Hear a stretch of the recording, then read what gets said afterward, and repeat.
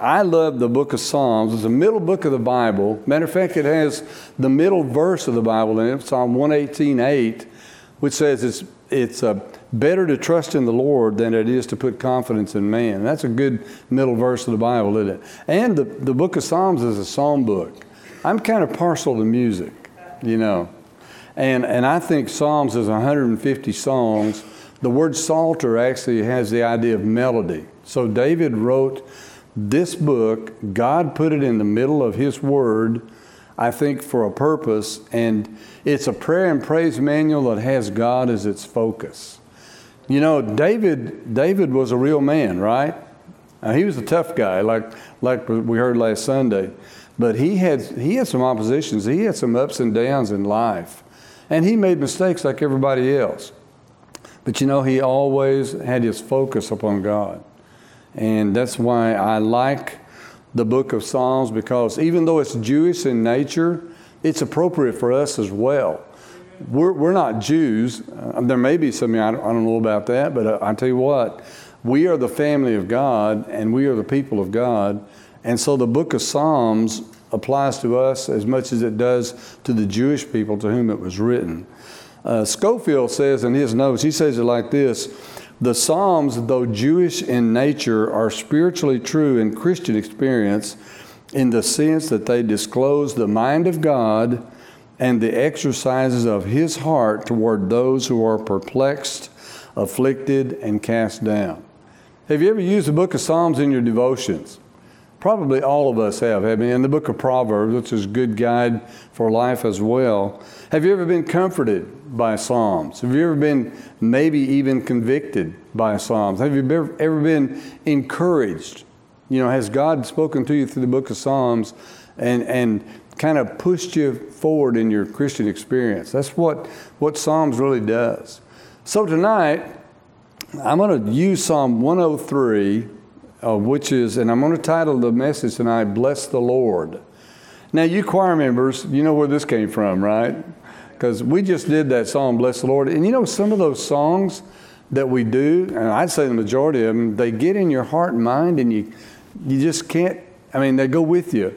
I've always been of the opinion that the music that we do at Eastland Baptist Church ought to be not just for Sunday, but it ought to go with us on Monday and Tuesday and Wednesday and Thursday. So when I'm out here in the real world, so to speak, that music, the lyrics of those songs and just those melodies that those lyrics were set to can minister to my spirit as I face the things that I face on a daily basis. And God always does that through music. He really does. So we're going to read the entire 103rd Psalm. I want you to stand with me real quickly, and then I'm going to very quickly get through 3 points tonight and we'll be done.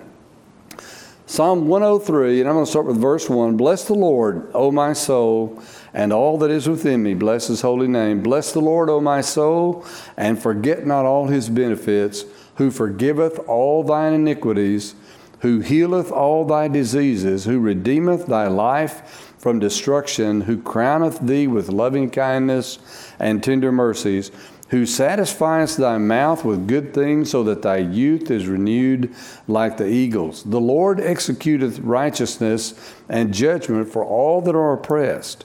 He made known His ways unto Moses, His acts unto the children of Israel. The Lord is merciful and gracious, slow to anger, and plenteous in mercy. He will not always chide, neither will He keep His anger forever. He hath not dealt with us after our sins, nor rewarded us according to our iniquities. For as the heaven is high above the earth, so great is His mercy toward them that fear Him. As far as the east is from the west, so far hath He removed our transgressions from us. Like as a father pitieth his children, so the Lord pitieth them that fear Him. For He knoweth our frame, He remembereth that we are dust. As for man, his days are as grass, as a flower of the field, so he flourisheth. For the wind passeth over it, and is gone, and the place thereof shall know it no more. But the mercy of the Lord is from everlasting to everlasting upon them that fear Him, and His righteousness unto children's children, to such as keep His covenant, and to those that remember His commandments. to do them. The Lord hath prepared his throne in the heavens, and his kingdom ruleth over all. Bless the Lord, ye his angels, that excel in strength, that do his commandments, hearkening unto the voice of his word. Bless ye the Lord, all ye his hosts, ye ministers of his, that do his pleasure. Bless the Lord, all his works in all places of his dominion. Bless the Lord, O my soul. Let's bow for just a moment in prayer. Father, we thank you tonight for your word, and thank you for the opportunity we have to open it. And I pray, Lord, that you might encourage us through it. Thank you that you are our Father, our Heavenly Father, and you desire the very best for us. And we want to bless you tonight. We want to lift our hearts to you and thank you for all the benefits that you give us on a daily basis. Lord, many times those things that we don't even recognize. And I pray you to accomplish your purpose in our time together tonight. We ask in Jesus' name for his sake. Amen. God bless you. You can be seated tonight. You know, really, we think about blessing. We think about we get the blessing, right? We're the blessees. We know that God gives us things just out of his abundance, and he provides for us, and we'll talk about some of those things tonight. But we can bless the Lord. Now, that doesn't mean like when he blesses me, I'm helped, and I'm encouraged, and I'm made better off. That can't be true of God. I can't make God better off. I can't add anything to his being. I can't make him any greater than he is. But when I bless him, it's just an expression of my praise and my gratitude and my affirmation of my love for him. And that's what blessing the Lord really is. The object, of course, of this blessing that we're doing is the Lord himself. And he is the King of Kings and Lord of Lords. He's over all of his creation. Matter of fact, we're the work of his hands. We're the sheep of his pasture. We're his people. And we always think of God as being up. Heaven is up, and his throne is up, and we always think about him as being up. But you know, the source of our blessing, the blessing that we do, it's not just with our body. It's not just physical. But what the psalmist says here in verse 2, he says, bless the Lord, O my soul. Well, let's go to verse 1. Bless the Lord, O my soul, and all that is within me. Bless his holy name. Bless the Lord, O my soul, and forget not all his benefits. All that is within me. Hey, this blessing of the Lord comes from our heart, comes from our spirit. And sometimes I think we catch ourselves getting ritualistic in what we do, maybe even in our praise. And I guarantee you, and you know, God knows our hearts when we come in here. And I sit up here in the choir, and I guess I probably shouldn't do this, but I notice people who don't sing are kind of looking around counting ceiling tiles or something, you know what I'm saying? Because I think their focus is not on what we're trying to accomplish in that part of our service. So it's from within. This blessing of the Lord, we want to conduct it with all the passion and the sincerity that we possess as best we can. We should never come in and half-heartedly say that we're lifting our hearts to the Lord, but in the back of our minds, there's something that's keeping us from giving ourselves totally to him. What's the focus of this blessing? Well, I think it says it right there in verse 2. Bless the Lord, O my soul, and forget not all his benefits. You know, some guy said, my forgetter works great, but my rememberer needs a tune-up. And that's true, isn't it? Sometimes we just take so much for granted that God does for us. Sometimes I guess I get an attitude that I deserve what he's given to me when I really should be thinking, Lord, you're just gracious to me and giving me what I have. And if I have that kind of attitude toward the Lord, then I think if I can remember his benefits and even rehearse those things in my heart and mind, not just on Sunday, but during the week when I'm going about my time around other people, that exercise within me can help me to have a better impression and impact upon the folks that I meet. You know, someone said you can tell a smug person by looking at his mug. This is his mug, right? Well, that's true. And I think if we reflect upon God and his goodness to us and own what he has done personally for us, then it changes our demeanor around other people, even the unsaved world. it can make an impact on them that maybe otherwise we might not have. So there's 22 verses in this song. Guess what? We're not going to go through all those verse by verse. Praise the Lord tonight, right? Because my wife is sitting over here and I know what would happen to me when I got home. Anyway, but we're going to talk, I'd like to put these benefits into 3 different, maybe folders that all the verses would fit into. And let's just think about some things tonight that are benefits. You know, we're concerned about benefits, aren't we? A guy takes a new job, he applies for the job, he's concerned about the benefits that go with being employed by that particular company. As we've got older, we're talking about Social Security benefits. We're very concerned about our benefits. We take insurance policies out and we're wondering what kind of benefits, what kind of coverage that's going to be for me personally and my family, the needs that I have in an insurance way. So we are concerned about benefits, but we can never, ever make an exhaustive list of all the benefits that God gives to us. You know, the scripture says His thoughts are higher than our thoughts. His ways are above our ways, and that's true. We can never grasp, we'll never be able this side of eternity to grasp the grandeur and the power and the majesty of the God that we have the privilege of knowing personally. So the number one, if there's going to be 3 P's tonight. If you don't like P's, well, that's too bad. Anyway, number 1 is peace. He says, who forgiveth all thine iniquities. Amen. You know, the first is the peace with God. Hey, before we were saved, we were enemies of God. You know, we may have other enemies in life that are just men. Can you imagine being an enemy of God, the God of the universe? And that's where I was without Christ. And I couldn't do anything about it. But He chose in eternity past to make a plan that I could be brought back into fellowship with Him. And that was accomplished through the cross. That wasn't just an event in history. That was a transaction that was made between God and sin. He separated, He took away, He made it possible for me to get back into fellowship with Him. It was like I was all by myself. I was the enemy of God. And He brought me back into His fellowship through the death of His Son on the cross. Several verses, wish we had time to read them all tonight, but the scripture says, as far as the east is from the west, that's down in verse number 12, I think. So far hath He removed our transgressions from us. And then Romans chapter 5 and verse 12 says, well, verse 1, it says, therefore, being justified by faith, we have peace with God. So the enmity, that word enmity, which has the idea of being an enemy, is done away with because of what Jesus did on the cross. And that's where we put our confidence tonight. We come into God's family by putting our confidence and everything that we have onto the fact that Jesus Christ took our sin upon Himself on the cross. And we trust Him personally as our Savior, then He takes care of that. And we have peace with God. We have forgiveness. We're back into fellowship with God. Even though I was an enemy before, He made me His child.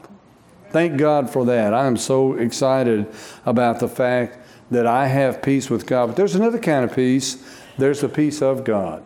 Not everybody has the peace of God. There may be somebody sitting here tonight you have a turmoil going on in your heart and life. There may be some big challenge that you're facing. There might be something that's really getting to you as far as your emotional life is concerned. But we can have the peace of God as well.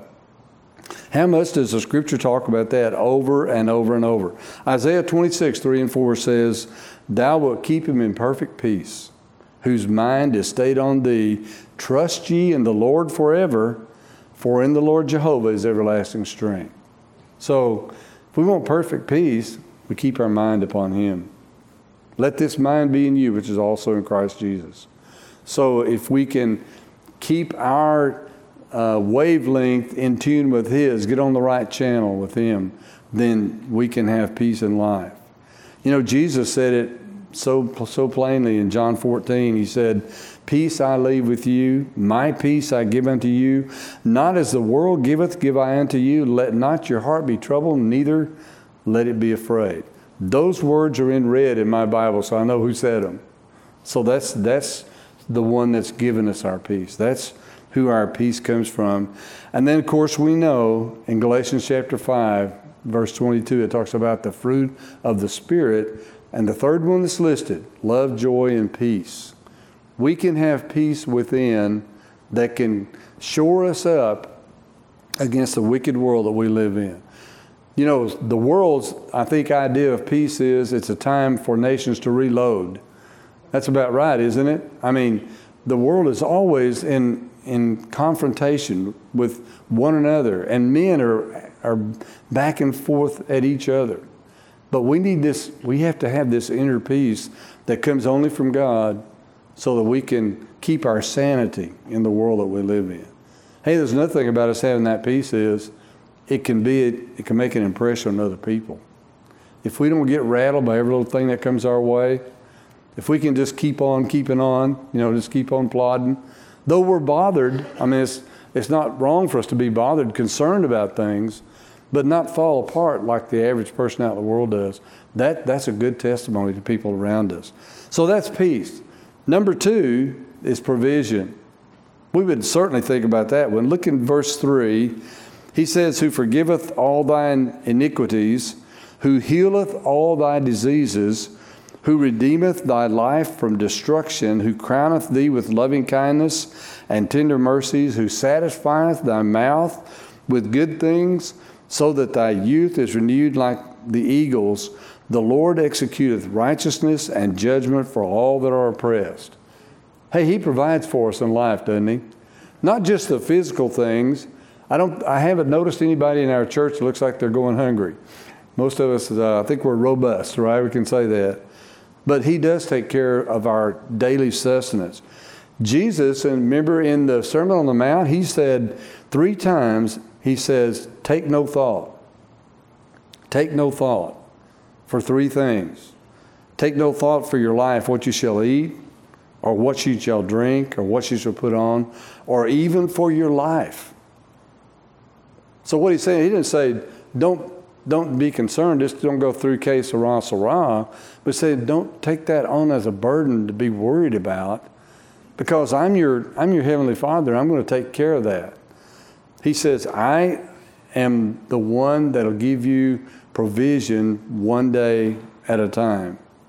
I love the old song. It says, day by day and with each passing moment, strength I find to meet my trials here. Trusting in my Father's wise bestowment, I have no cause for worry or for fear. And there's 2 other verses that are great that go along that line that remind me that one day at a time, God's going to take care of me. And that's what the psalmist is saying. I bless the Lord. I'm thanking God because I recognize that He's the one that's my provider. He takes care of me. And, we work real hard to amass whatever we can get, things, and sometimes things can be our greatest enemy. If we can just be grateful for what God gives to us, take it from His hand, and then give Him thanks for it, and have an attitude that shows that we appreciate what He's done for us. It does so much for us. I have a picture in my man cave at home. There's a guy standing in a stream, beautiful scenery around fly fishing. And on the bottom of that picture, it says, trust in the living God who giveth us all things richly to enjoy. I've had some hard times in my life, and you have too. I didn't enjoy 17 years ago and 5 bypass heart surgery. That was an experience I learned something from. But God has given me and our family, and you think about it tonight, what God's given to you, more than you ever thought you would ever have in this life. And I think God wants us to reflect upon that and give Him the glory and the credit for what, just so we understand we didn't get it by our own strength, our own goodness. And He says, He redeems my life from destruction. I take that to mean that God can save me from a wasted life. I'd say to the young people tonight, don't just be a Christian as a name, but be a Christian as a person.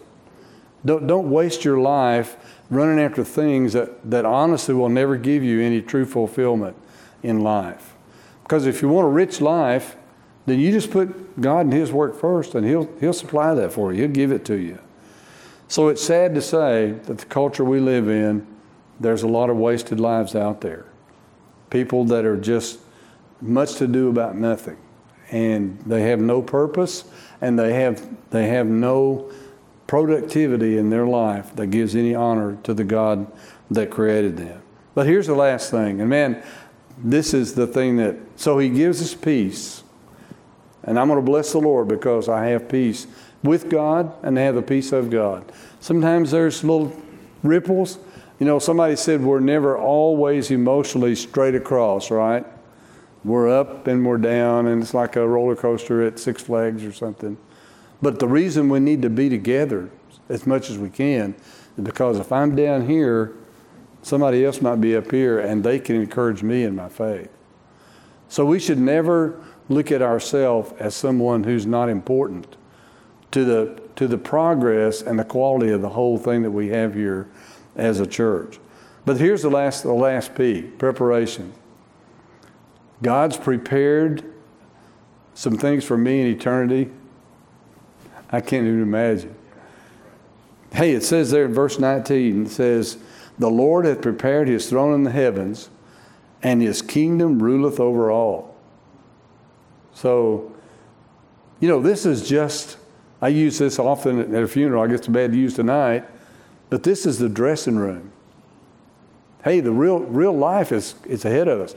Now, my eternal life actually began November 22nd, 1963, when I got saved as a 16-year-old teenager. But that's when eternal life began for me, because I was born anew. I got a new spirit. I got a new life in Christ. I was placed into Christ. But you know, if we look at the beach, I love to go to the beach in Maine. You know, you have your shoes off and you get sand between your toes, you know, and you take one of those little grains of sand out from between your toes and then look around at all those other grains there, and then think about all the beaches of the world. This is one drop, and the rest of it is eternity. This is life, and that's eternity. So, hey, we've got a lot more ahead of us than we can even fathom. Somebody said, you know, in investments, well, you're in it for the long haul. I said, well, some of our hauls aren't as long as they used to be. That's true, isn't it?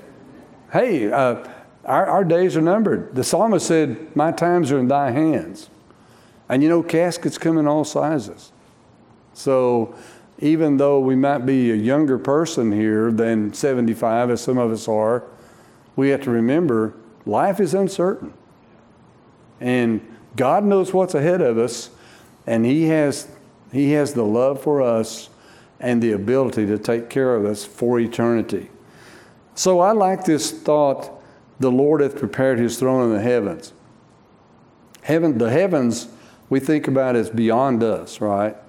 And eternity is something that we can't even fathom. You know, in John 14, this is real common scripture. Jesus said, let not your heart be troubled. You believe in God, believe also in me. In my Father's house are many mansions. If it were not so, I would have told you. And then He says, I go, why? I go to prepare a place for you, that where I am, there you may be also. And if I go, I'll come again and receive you unto myself, that where I am, there you may be also. So He's been building on that mansion for us for 2,000 years, at least. It's got to be some kind of place. I always am reminded of what Paul said in 1 Corinthians. He said, eye hath not seen, neither ear heard, neither have entered into the heart of man the things which God hath prepared for them that love Him. You know, we can't even imagine what heaven's like. We all have our thoughts of heaven. I get questions once in a while, well, will we know each other in heaven? And one guy said, are there going to be any dogs in heaven? You know, they got some real important questions about heaven, and a lot we don't know. But just imagine when we get there, we may spend 1,000,000 years just seeing everything that's there. Who knows? But it's such a blessing that God's prepared that for us. You know, when Jesus prayed the Lord's Prayer, not the model prayer, but the Lord's Prayer, part of his prayer was, I will, talking to the Father, I will that they also, whom thou hast given me, be with me where I am, that they may behold my glory which thou hast given me. That was a prayer of Jesus to the Father. I think the Father's going to answer his prayer. He prayed, Father, those that you've given to me, said, I want them to be with me where I am, you know, that they can behold my glory. They're in that other part of our existence. And I think God's going to answer that prayer for his Son. So I think heaven is a done deal. I know it is for us who know the Lord Jesus Christ as our Savior. There's no one that can take that away from us. I love Adrian Rogers. I don't know what you do, and I guess I'm not advertising for him tonight, but I love to listen to him because I think he's a preacher's preacher in my regards. But he says, he gives a definition of heaven, and this is what he says. He says, heaven is all that the loving heart of God can conceive and the omnipotent hand of God can prepare. You think about that? Heaven is all that the loving heart of God can conceive. How much could that be? How far out there could that be? Well, the mind of God, way beyond us, isn't it? I would think that God can imagine things and create things for his people that he loves so much that he sent his Son to die on the cross for, that he makes it a place that's so special. We can never imagine or fathom what lies ahead for us who know Christ as our Savior. You know, I'm a beneficiary of all these benefits we've mentioned tonight. And if you know Christ, you are too. You have peace with God because of what Jesus did on the cross. You can have the peace of God because all we have to do is just rest in him, keep our mind, our focus upon him. Try not to let the things of the world taint us or get into our head so that it destroys our relationship with the Father and the fellowship that we have with him. And then he provides for us. And not only that, but he's preparing something for us that's way beyond our wildest imagination. You know, here's the thing. If I'll bless the Lord more consistently and more passionately, and that means I don't have to go around and be weird or anything like that.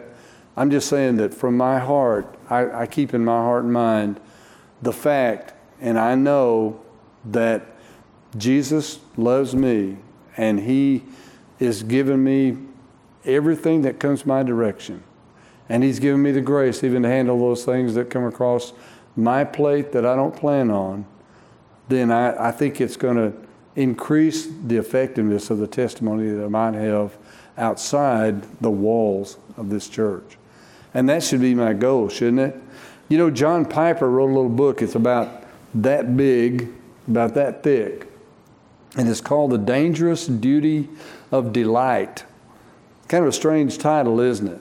But he talks about how we glorify God. And here's kind of the premise of the book. He said, God is most glorified in me when I am most satisfied in him. Hey, what gives you satisfaction in life tonight? What gives you the greatest sense of fulfillment?